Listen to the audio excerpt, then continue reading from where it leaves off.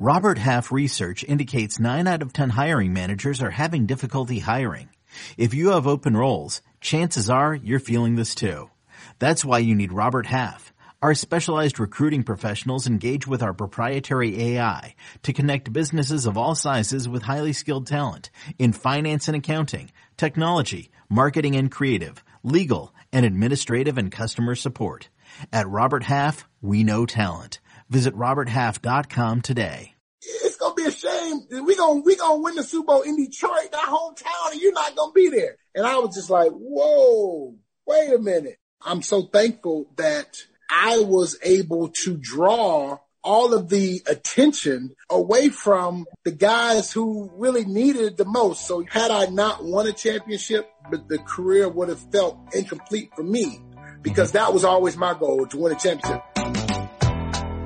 Yo, welcome to another episode of All Things Covered with Patrick Peterson and Bryant McFadden, part of the CBS Sports Podcast Network. This is a special episode and a special week for the show. Right now, I will be joined by legendary Hall of Famer and Super Bowl champ and one of my former teammates, Jerome Bettis. But if you look in the feed, you will see a Super Bowl preview episode out as well. A reminder, as always, if you're rocking with us, let us know by leaving a 5-star review on Apple Podcasts. Now, let's get to the bus. Man, I'm so excited to be able to interview this individual. 6-time Pro Bowler, 2-time first team All-Pro, Pro Football Hall of Famer, Super Bowl 40 champion, my former teammate, Jerome Bettis, the bus, joining us here. All Things Covered. First and foremost, JB, how's everything going with you? Man, B-Mac, thanks for having me, brother. I'm doing well, blessed, highly favored, man. Thank you so much for having me on the show. No doubt, no doubt. First and foremost, before we get into the gridiron, man, you play a lot of golf. You know what I mean? There's a dirty rumor floating around that you really, you got a nice golf game, man, but let's keep it real. How is the golf game going for you nowadays? You know what? Golf has been really my sanctuary. Obviously, no football. I needed some type of release that kept me competitive, kept my competitive juices going. And then I fell in love with golf, and it's kind of you competing against yourself. And so me wanting to be better and better, I just kept working on it and really had the time, obviously, being retired. I had a lot of time on my hands, so was able to put it to good use. So now the golf game is it's pretty decent. And you actually have a tournament you're participating in the next few weeks or so, right? Yeah, I got one I'm participating in actually tomorrow in Arizona. And part of the proceeds are going to my foundation, the Bus Stops Here Foundation. So I'm glad to be a part of it. And so we'll go out and play and fellowship, have a great time, but also raise some money for some important foundations. Okay. Great cause. Definitely we'll tap into a little more about the foundations and other things that you're involved in, towards the end of the show. But you talked about the bus stops. The bus started in LA, right? With the Los Angeles Rams and, coming out from Notre Dame. I was a big time fan when you played there at Notre Dame with number 6, with the likes of Brooks. You had Tony Rice, some outstanding names there with the Fighting Irish, but getting Rocket Ismail, man, some iconic college football names, to say the least. Getting drafted in LA and eventually getting traded. I heard that, basically the Rams gave you 2 choices, right, to accept the trade to. The Pittsburgh Steelers and at that time, the Houston Oilers. And you decided to take Pittsburgh as the route for your new destination because of the tradition and the prestige. How important was that to you at that time? And do you believe current players really look at the tradition and the prestige on where they should play, especially if a trade is involved? You know what? I don't know if it was as much that it was more scientific as opposed to it was the prestige. What I looked at was, and the prestige played a part of it, but I looked at it from the standpoint of 2 organizations who like big running backs, right? And so now the next question was, how good is the current roster? And so that was the next question. One, I wanted to make sure the organization liked a big running back, because I was 245. I wasn't a little guy. So both organizations historically had big running backs, love big running backs. So The Steelers, though, what gave them the edge is they had just lost in the Super Bowl against the Dallas Cowboys. So they had a championship caliber team that just played in the Super Bowl. Mm-hmm. So I'm thinking to myself, if I'm going to go to the best team, the better team is the Steelers because they were just in the Super Bowl and they got a chance to go right back. And I was thinking that, hey, I'm the missing piece. We can go right back. It took 10 years, but I think I picked the right team. And what people have to also remember is I had a choice of the two. The Houston Oilers was picking 15th. The Steelers were picking 31st. Yeah. My stablemate in terms of my agent, he had another running back that was coming out in the draft. His name was Eddie George. Yep. So Eddie ended up going to, so whichever team I picked, Eddie was going to go to the other team. Uh-huh. So I needed to make sure I picked right because I knew Eddie was going to go to the other team. My agent selfishly wanted me to go to Pittsburgh because Houston was picking higher. So it made sense for him.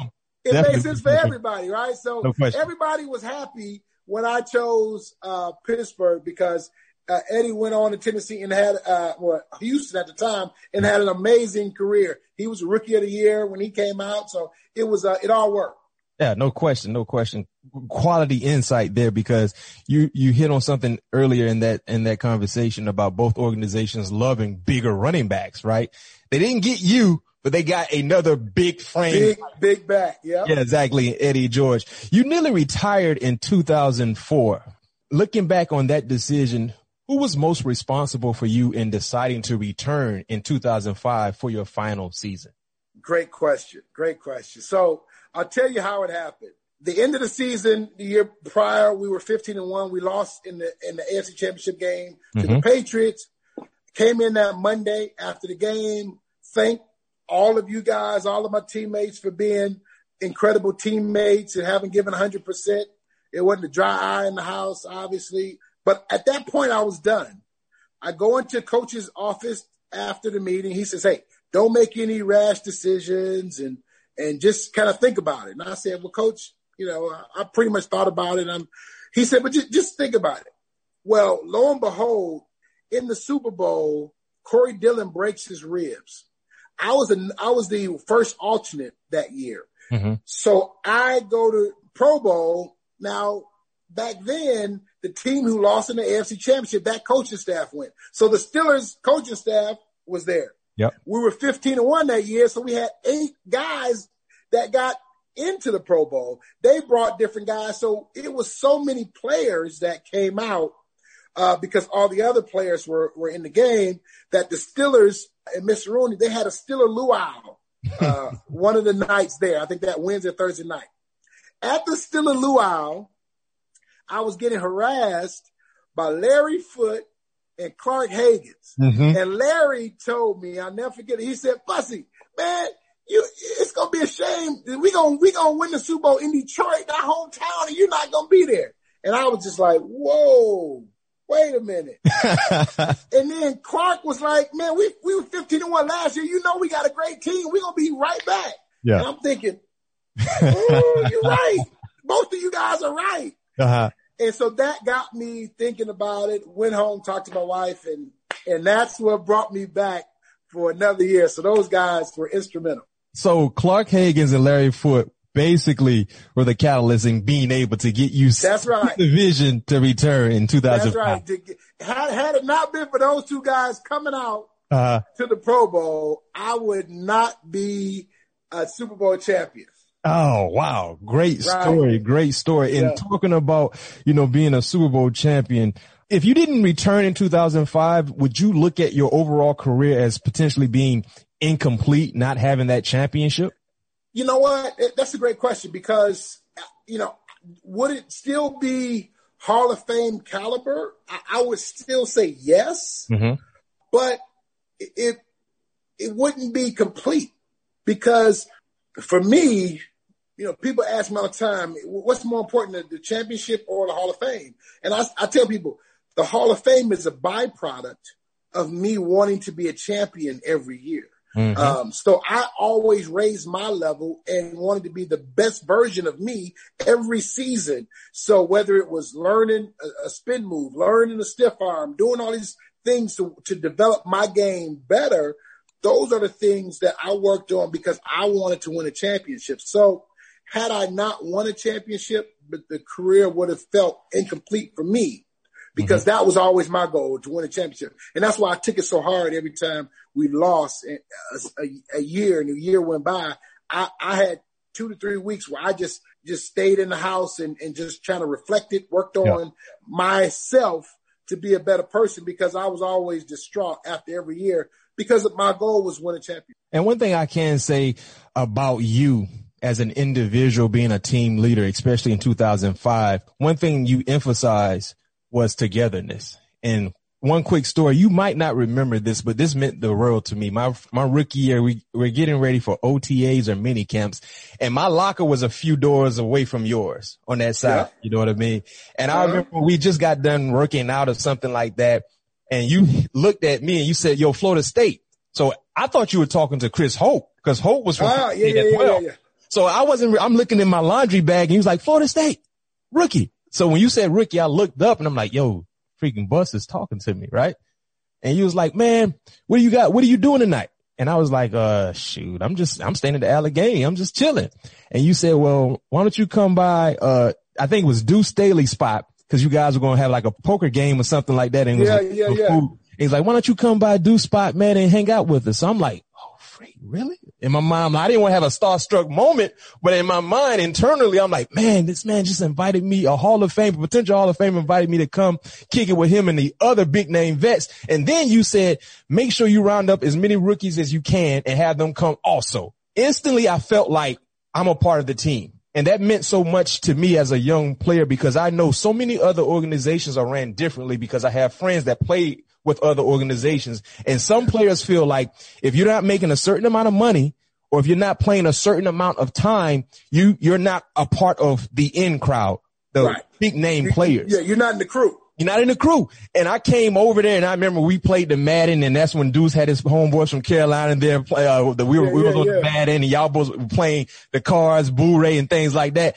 I felt like, you know what, for him to feel comfortable to invite me and the rest of the young guys to be around these superstar players that I grew up watching, you know, professionally while I was in college, I got to go out and give my right and my left arm. I got to go out and just leave it all on the table because that meant so much to me. And I wanted to, number one, let you know that meant the world to me my rookie year. And that's something that the Steelers organization has been built on, togetherness. No individuals in that organization. And let me tell you that I started that when I got there. Before I got there, they weren't doing that, right? And I'll tell you the first group I started with, when Joey Porter, Amos Zaraway, those guys came way much before you, Hines Ward, Deshae Townsend, all those guys were rookies when I was there. I had them all come to my house. And we all had Thanksgiving dinners and we all hung out at my place. I was single. All these guys were single and I wanted these guys to feel like they were part of the team. I never wanted to feel as though that they weren't part of us because when I was a rookie with the Rams, it wasn't like that. Mm-hmm. And I felt like I was on the outside, right? It was just, and what happened was all the rookies banded together. So we was all tight, just the rookies, and then all the other guys. So we hung out with each other. We didn't know where we was going, what we were doing, because we were rookies, right? Yeah. So it finally took one guy to open up to us and take us around and start showing us stuff because, you know, it was that ugly feeling, right? And so I always said to myself, when I become a veteran, I am going to include the young guys because they need us to incorporate them, but we also need them on the field. Exactly. So if I make them feel comfortable and welcoming, guess what? They gonna bust they arms, their legs, because they are part of what we're building together. So I always had all you guys come, and I would have my aunt come and cook Thanksgiving dinner, and all the guys would always come, and we go bowling. Then we would go to the video game place. Dave and Buster's. And so that was me trying to coordinate all of that because I just didn't want the defensive guys to hang out with the defensive guys and the offensive guys to hang out with the offensive guys, right? Being a leader, my job was to be a part of everybody. So I wanted to be everybody's leader, right? Because if I tell you to do something, but you know what? He don't really hang out with us. Yeah, you're not gonna listen. Why am I listening? He don't kick it with us too tough, so I ain't paying attention to what he's saying. Exactly. But if I play golf with the punters and kickers, right? And Schneck, the long snapper. So I hung out with every group so that when it became crunch time and I had to tell guys, hey man, you got to get it in gear. There was a respect level there that everybody appreciated and everybody understood, and then we could take it to the next level. And so that was always me trying to include everybody. And I think it's so critical because that's what makes a team special and like that. Yeah. When everybody feels that they're part of the success of that team and the organization. Well said. I definitely agree with you 110%. And talking about being together, one thing that I realized being with you guys in Pittsburgh, the camaraderie that we had was basically established not in the facility, but away from the facility. The legendary card games, before I became a Boo Ray player, my rookie year, I was so concerned about the financial concerns of losing money that I used to be a spectator, right? That's right. You know what I mean? Or you would catch me on the video games where I was more comfortable. But you can't afford it. You don't need to be in there. No question. I wasn't trying to jump in that line of fire. That was too hot. But the legendary card games that I witnessed while you guys were there, especially you, man, I tell people all the time, that was a part of who we were as a team. It was it wasn't about trying to win the most games all the time and talk trash or bragging rights. It was just coming together, fraternizing and having fun, but having a competitive vibe tied to it. Talk about some 100%. Of the legendary card games that we had in Pittsburgh when you were involved. You know what? Boo Ray to be specific. Boo Ray. That's right. Some of the greatest Boo Ray games were when we were on the planes, right? And so we would travel. And then at first it was one Boo Ray game, right? We were all playing. Then it became a second offshoot Boo Ray game that was a little cheaper. That was a clearance Boo Ray game. That was the discount price Boo Ray game. That's why I first started it. Yeah. That's right. Because y'all's like, you know what? We can't necessarily afford that one. But we're going to start our own over here. It's going to be a little less violent. No question. And then we gonna get over here. And then what happened was through time, then everybody would come together. Then the Boo Ray games became huge. And the dollars were just insane. No question. It was so much fun because it was another way to compete against each other, right? And the backdrop was the actual game, but it was the competition that you loved. And we go from the bus right into the hotel, right? Still going. And some guys like, come on, man, I can't, I'm done, right? And it was just, you just saw it. And then every Monday we would get together and then we would play. And then some guys were like, I can't do that. But it was great to see that we got so many guys involved and so many guys became fans of Boo. And it was always like a show in and of itself. You see him get booed. Yeah, I told you, I was I remember before I started, I was the narrator. They used to be mad at me. I think you about to get booed. My dog just got booed. Yes. Hey, Buster, what was the biggest pot you ever been involved in Boo Ray? The biggest pot? Ooh, that's a good question. In our Monday games, I think we had a 40K Boo Ray game. Oh. That was just ridiculous. Oh. It was ridiculous. Everybody had put some money in there. It was out of order. You don't want to get booed with it. If I don't have ace king suit, I'm not fighting. My thought was I got to at least have ace. Yeah. So I know I'm not getting booed, right? That was my thinking because it was just like, ooh. Because you could go down there with Fort Trump and still get booed. Exactly. And you don't want to get caught in a pickle when you only got that king and you should I take 4? Should I take 4? and you ask for 4, you don't get anything, or you might get that measly 2 or whatever the trunk is, and now you sweating bricks. And you don't know when to play. Oh, you say, if I'm playing and the ace come after me, I know I'm dead. Oh, I'm passing up. Please don't boo me. Push the pot. Don't boo me. Let me in. And if somebody start out with Trump, you like, oh, why you gonna do that? Don't do that. Now you trying to boo on purpose.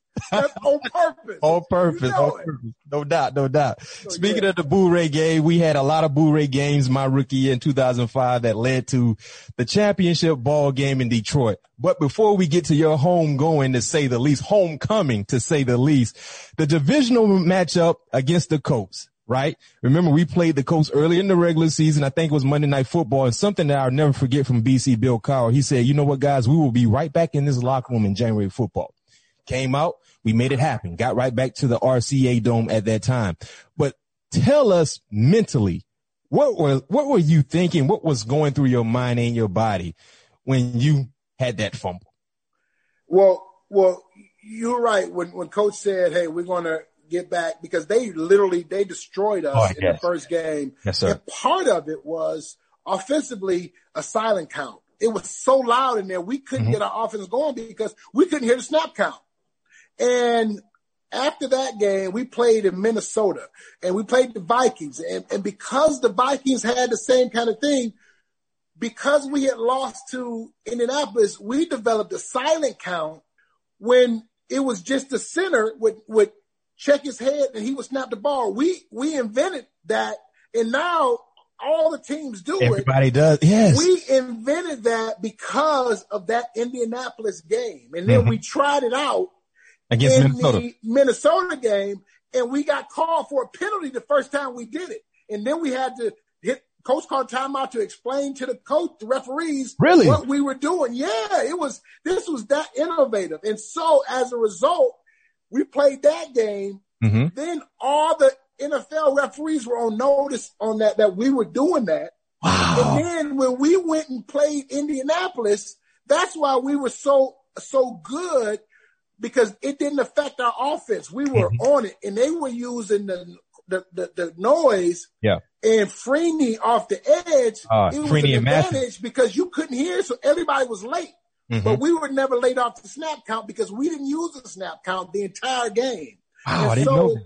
That's cool. Yeah, so as a result, it was just, we were dominating offensively. We did everything we wanted to do until late in the game. We get the fumble down to 1. The defense was playing. You guys were playing incredible. And so all of a sudden now we're on the 1 yard line. I'm going in, and this is just like a formality for me because I was the closer, 1 yard line. It wasn't even a question mark. And so get down in there. And I kind of turn sideways to squeeze through, and boom, ball goes up in the air. And I tell you, it was like slow motion. It was the most painful thing you ever want to see, the ball go up in the air going. Then by the time I get up, he's running and he's zigzagging, and I see Ben turning around running. And I'll tell you what, he made the most incredible tackle that a quarterback probably has ever made in that type of open field scenario, because he tricked the guy into staying on the short side of the field when he really should have used the field to outrun Ben, because Ben would have never held up if the guy just went beeline to the other sideline and just outran him.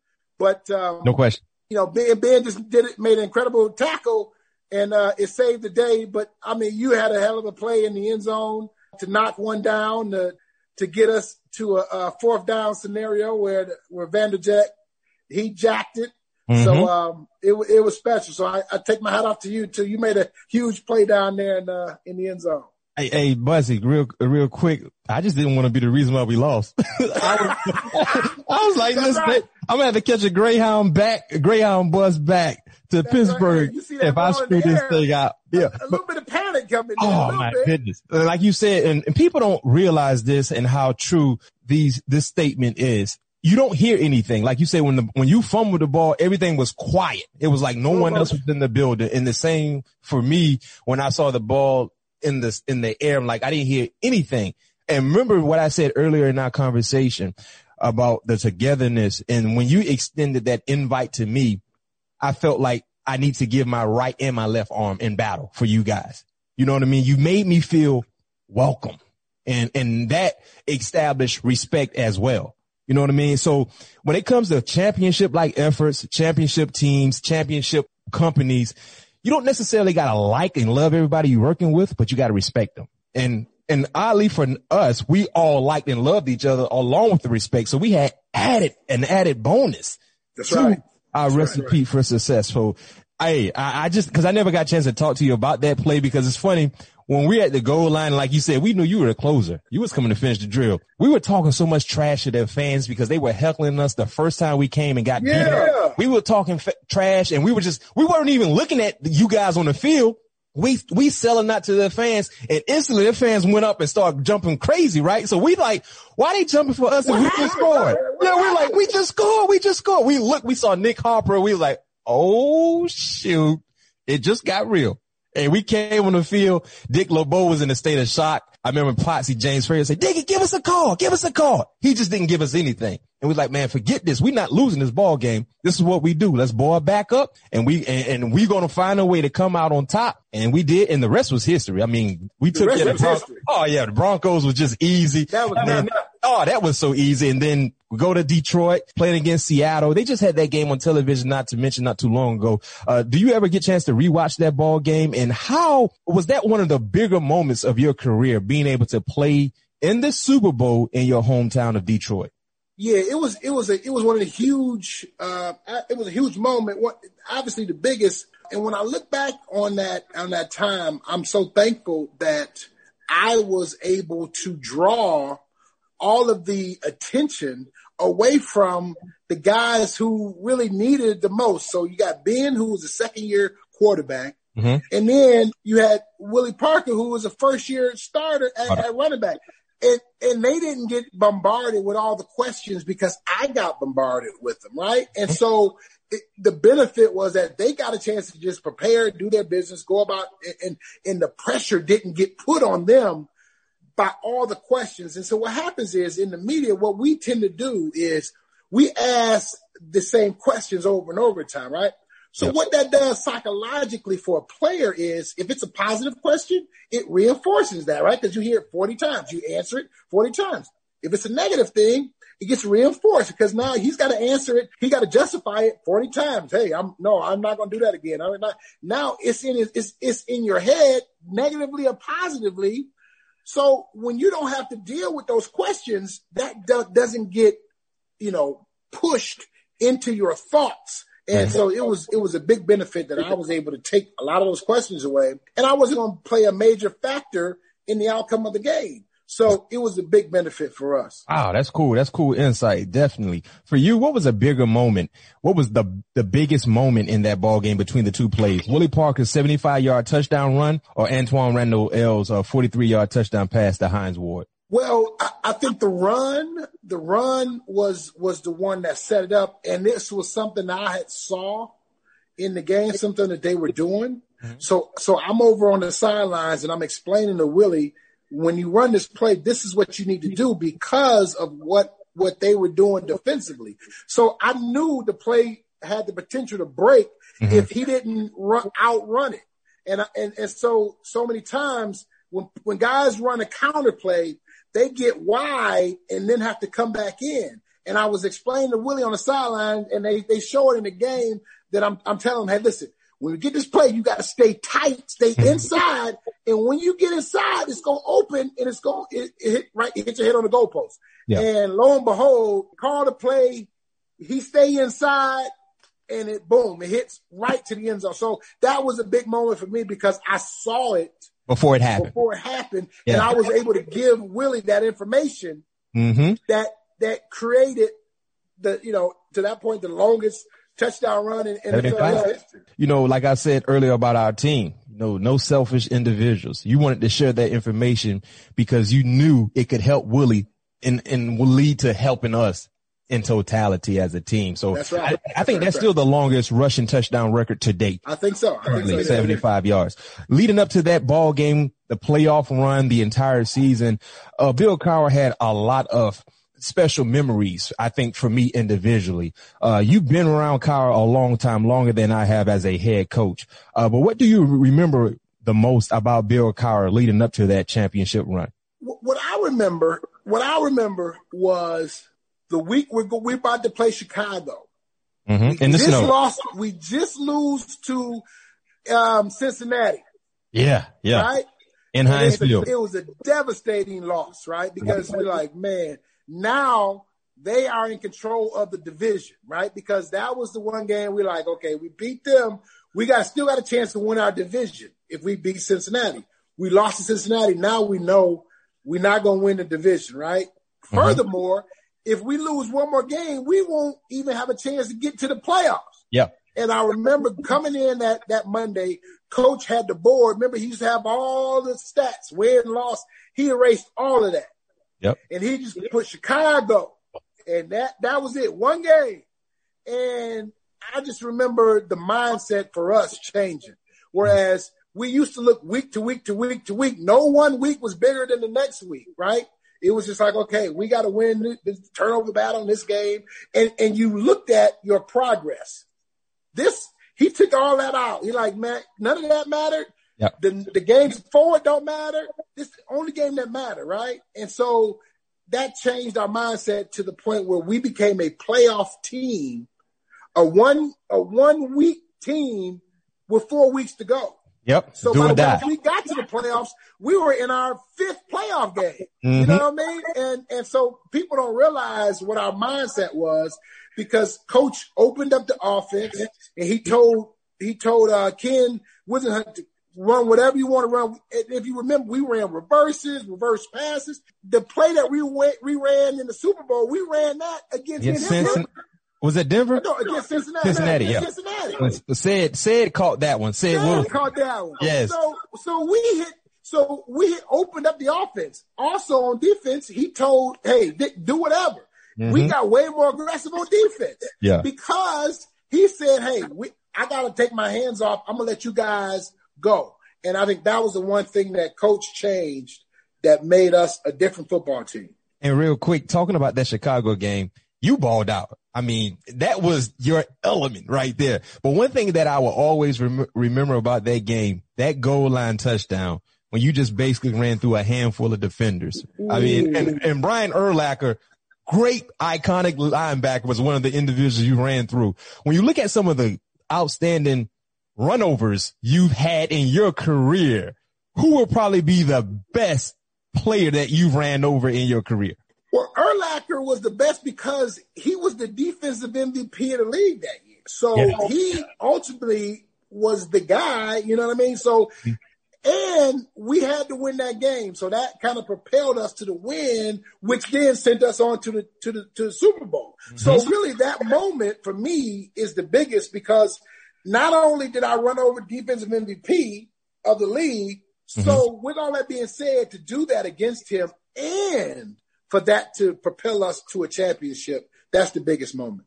Yeah. I was watching that game. I mean, watching that highlight on the sideline, it was like, this is what they mean when they call him the bus. I was like, this is what they mean when they call him the bus. Let's transition to the current state of the Steelers, and we're going to wrap up in a few.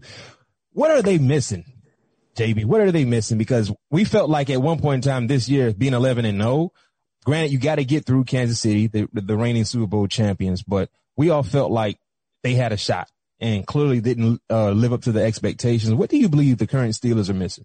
Okay, so let me tell you how they got to the position they're in. They were 11-0, all right? But this was the type of football team that offensively, they, at the beginning of the season, wanted to get the ball out of Ben's hands because he's coming off of a season-ending injury. They didn't want to put that much on him physically because they didn't want him to break down, right? They didn't want him to get beat up in the pocket. So they had all these quick passes going.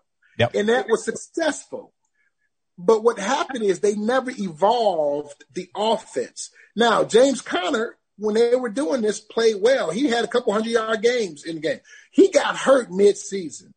So that's when the running game went down, coupled with the fact that they never evolved the offense. And so what happened was when they lost to Washington, Washington said, hey, this offense is not threatening us deep down the field. So we're going to press the receivers. We're going to stay on top of them. We're going to disrupt the short passing game, and we're going to force them to beat us. They can't run the football with that talented front four that Washington had. So all of a sudden now they struggle. So now everybody after that said, hey, just take down the short passing game. They're not throwing the ball deep. The offensive coordinator never made the adjustment until the latter part of the season. And then now, the last game, when you saw them play Cleveland, the last regular season game, they start airing it out. Mm-hmm. And you saw big plays happening. So all of a sudden now they realize it too little too late. Yeah. Coupled with the fact that the offensive line fell apart and was not healthy at all. So when you look at the current state of where this team is, I think, one, obviously they've got some free agents that they've got to look at who they can bring back. Obviously, from a cap perspective, they're in some trouble. But the quarterback position, I think here's how you have to look at Ben Roethlisberger. I think you've got to bring him back one more year. You don't have a solid replacement for Ben. Mm-hmm. You bring him back.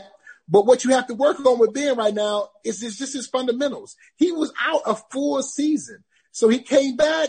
The focus was his arm. Can he stay healthy? There was never a focus on his mechanics, on his footwork, on the basics. So now you go back to the basics, establish his accuracy again, because I think that's what Ben fell apart with, his accuracy. Establish the accuracy again. He still can throw the ball down the field. We saw that. And now you draft a quarterback in this draft. You have Dwayne Haskins. You also have Mason Rudolph, yep. Right? So now you've got these guys with a young guy. You bring these three quarterbacks in, let them sit behind a championship quarterback, see how he prepares, see how he practices, right? See how he gets ready in preparation for this season. Now, after the season's over, you give these three guys an opportunity to play who's going to be the next starting quarterback, and let them decide in camp. When you look at free agency, who's more likely to return to Pittsburgh in 2021? Juju Smith-Schuster, James Conner? Oh, great question. I think James Conner in more, possibly. Here's the problem with James Conner. The problem is they have some running backs that they think are adequate, so they may not be willing to pay a not overly priced price. Mm-hmm. They may just say, you know what, I think we can survive, at the running back position. But I think James Conner is the best running back of all of them. Mm-hmm. So if you're going to look to bring him back, I think you should.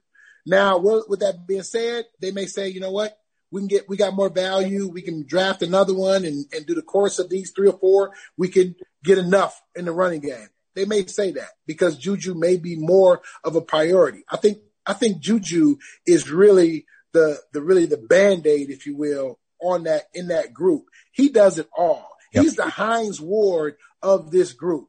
He does great job blocking. He does all the unselfish things, and he goes out there and does his job at a high level. Now, the question is, what is his price tag?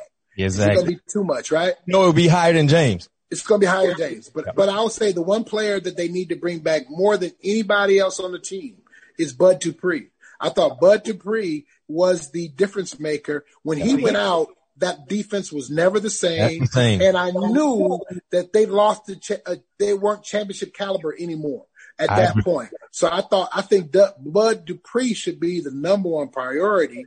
Obviously he's coming off of an ACL, but I would address Bud Dupree.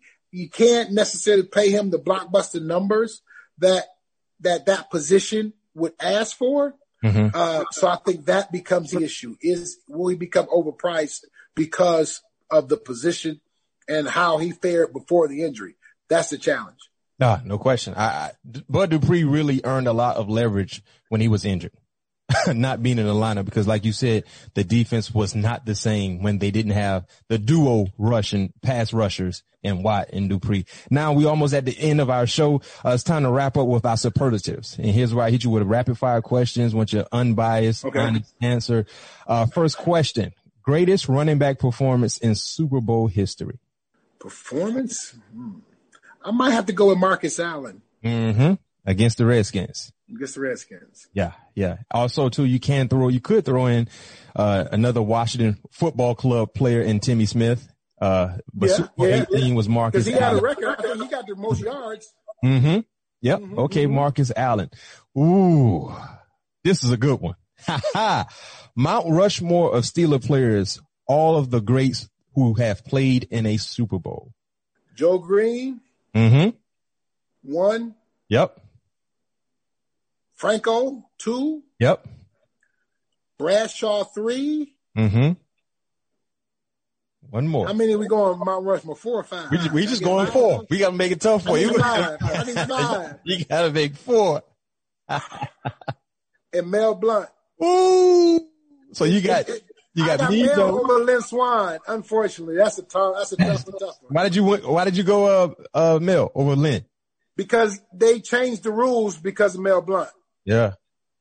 Makes sense. And the thing about this question when regarding Steelers, there's no wrong answer. I mean, you can have 5 different packs of 4s and still be okay with it. But you went Joe Green, Terry, Mel, and Franco.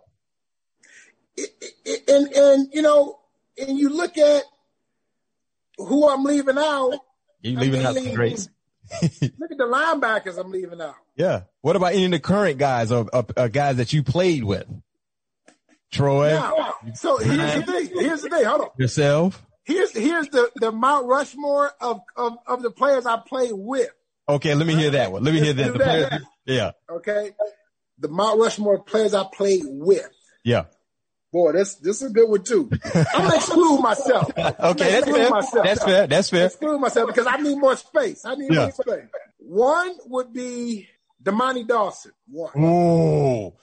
Well respected, but under the radar. Damani Dawson was arguably the best center ever to play in the NFL. People don't know how great he was. He's one of the greatest to ever play. Okay? And technically, you could say the Steelers organizations have probably had the best centers to ever play in Dawson and Webster. That's right. And Dawson, he pulled on the sweep plays. When that wasn't a thing back then. That was never a thing. He was the first one to ever do it. So, Troy. Okay, that's 2. Greg Lloyd. Greg Lloyd's a grown man. Greg Lloyd. One more. This is a tough one. Because it's between Hines Ward and Alan Faneca. Oh, Big Red. That's right there. Hey, both was hell, right? Ooh. Both of those guys were hell. And this should be Allen's year to go in the Hall of Fame. I believe he's going in. But that's a tough one. I would chisel half their face on that one piece. You got to pick one. Who you taking? You taking Big Red? One, man. You taking Big Red or Hines? You play with some great guys, though, JB. I'm gonna tell you what, man. I play some hell of a players, man. And I'm leaving some out. You leaving a lot out because I played with Rod Woodson for 1 year, and he would probably be on there, but I only played with him for 1 year. 1 year. Now, I mean, he probably got to be on there in front of. He'd definitely be in front of these guys, but I'm just saying I just played 1 year, so I'm discounting that just because, right? I mean, you got Casey Rod Hampton. Woodson was up there. Carnell Lake was up there. Casey Hampton. Casey Hampton. I mean, people don't know how great Casey Hampton was, man. At his position, he's one of the best that ever did it. At nose guard, man, he was just sensational. Yeah. And he doesn't get the credit that he deserves. Exactly. I mean, just some outstanding football players. So you said Alan Faneca and Hines. You don't know which one you're going to go with. Man, leave me alone. on, man. Man, you pressing, man. That's that media stuff that you're doing, man. That's that media stuff. You're not gonna let me off the hook. No, sir. No, sir. That's trifling, man. I'm telling you've been picking up blitzes all your life. You okay with it? You can pick up that blitz. Trifling. I'm just telling you, that's trifling. I got an easy one for you there. Okay, well, would you go ahead? Because I went with the offensive lineman and Damani Dawson, I'm not going to put two offensive linemen on there. Okay. I'm going to go with Hines Ward as two offensive guys and two defensive guys. That's how I'm going to solve it. That's acceptable. But that Damani Dawson, man, special. Incredible. This is an easy one for you. Favorite Super Bowl snack? Ooh. I'm going with Tostitos with the salsa. You like you don't like the queso? I do like the queso, but the salsa just is a little boom. I just knocked that out so much easier. I love the queso too now. Don't get me wrong. Queso, I'm gonna tell you what I do. Warm the queso up there a little bit. I mix it a little bit. I get a little bit of salsa and queso all on the chip. Yes, that's heaven. That's try that this Sunday. And I was just in twas the night before the Super Bowl commercial they just launched it today, and it airs on Super Bowl Sunday. Okay. And in the commercial, it's great because it's, iconic group of players, right? Mm-hmm. You've got me and Terry Bradshaw talking about the Immaculate Reception, right? Uh-huh. But we're talking about it from the receiver perspective, right? And I'm telling him how hard it was to catch. It was at his ankles, right? And he's like, and so we reenact the actual play. It's just crazy. So it's that kind of stuff. And then Troy Aikman is trying to get cool with Joe Montana and Jerry Rice, and he's trying to be the third leg. It's a great commercial when you see it. We just got a sneak peek on one of the biggest commercials this upcoming Sunday. All things coming from Jerome Bettis. That's what's up on CBS, by the way, on CBS. Last question for you: Super Bowl prediction. Whew. Now, Bruce Arians. Mm-hmm.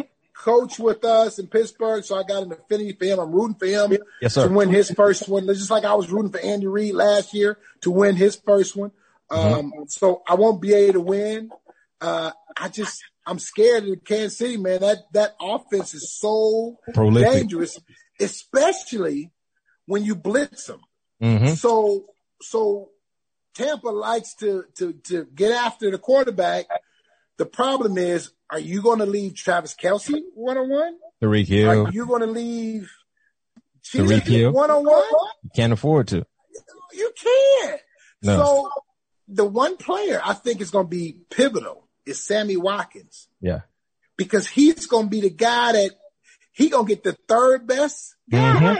Mm-hmm. And he's a stud himself. Yeah, Sammy Watkins. He's been out 3 or 4 weeks, so he's going to be fresh. Yep.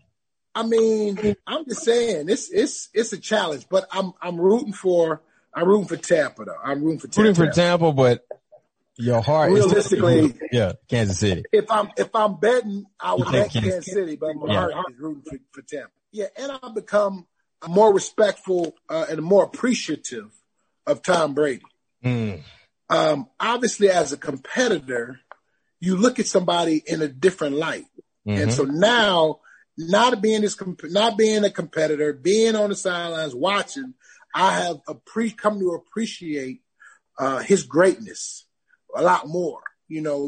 Sometimes you lose a game, it's a bad beat. We're the better team. Right? But now when you see what he's accomplished throughout the totality of his career, you have to take your cap off to this man and acknowledge him as one of the baddest men to ever do it in the game. It's ever. Right? In all professional sports. That's right. So it took me a while to get there. Obviously, you take losses hard, and your competitors, you like, man, you don't want to give them an inch, but I got to give him a mile because he's earned it. He's deserving of it. No question. Deserving of it. People call him the GOAT. I used to always cringe when I hear, But now you kind of accept it. I acknowledge it. Yes, sir. Yeah, you can accept it, but do you acknowledge it? Yeah. I acknowledge that. And when you acknowledge it, that's a higher standard. It's a higher standard. Yes, sir. No question. Hey, awesome conversation here on this special Super Bowl edition.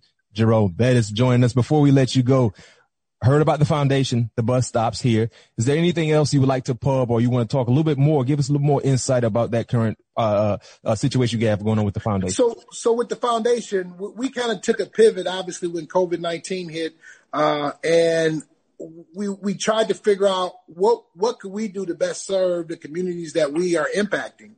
And what we found is that there's so many kids out here that don't have access to the digital devices that's needed right now in this pandemic that we're dealing with. So what we started to do is we started to raise money to provide laptops for kids. And then we also want to provide the access to the internet, right? They need to be accessible, and to reach all of that. So we started that outreach. We've bought over 1,000 computers, laptops that we've been able to provide to kids and all those things that we're trying to do. So with anyone out there listening, would love to help, interested in any aspect of this, then all they do is go to the busstopsherefoundation.org and get involved. I appreciate it. Okay, there you have it, listeners and viewers, man. Make sure you go out and show the bus and his foundation some love. You know, that's positivity. That's some positive things that's happening right now from a positive individual in his foundation, man. Once again, man, it's a pleasure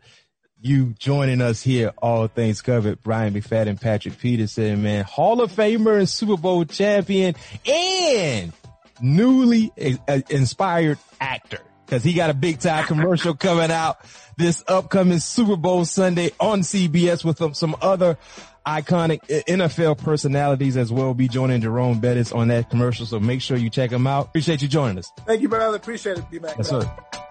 A special thanks again to the bus, Jerome Bettis, for joining us during Super Bowl week. A reminder, we will have more bonus episodes dropping this special week, so stay tuned. If you like what you hear, make sure to subscribe and leave a 5-star rating on Apple Podcasts. We'll be back again soon, where you know all things will be covered. Peace. Okay, picture this. It's Friday afternoon when a thought hits you. I can waste another weekend doing the same old whatever, or I can conquer it. I can hop into my all-new Hyundai Santa Fe and hit the road. Any road. The steeper the better. Because my all-new Santa Fe is available with H-Track all-wheel drive, so I can hit the trail without a worry in the world. Heck, with 3 rows and best-in-class rear cargo space, I can pack the whole family in with all our gear. We've got available dual wireless charging for our phones, so we'll never lose touch with civilization, and we won't lose touch with the primordial power of Mother Earth. So which is it?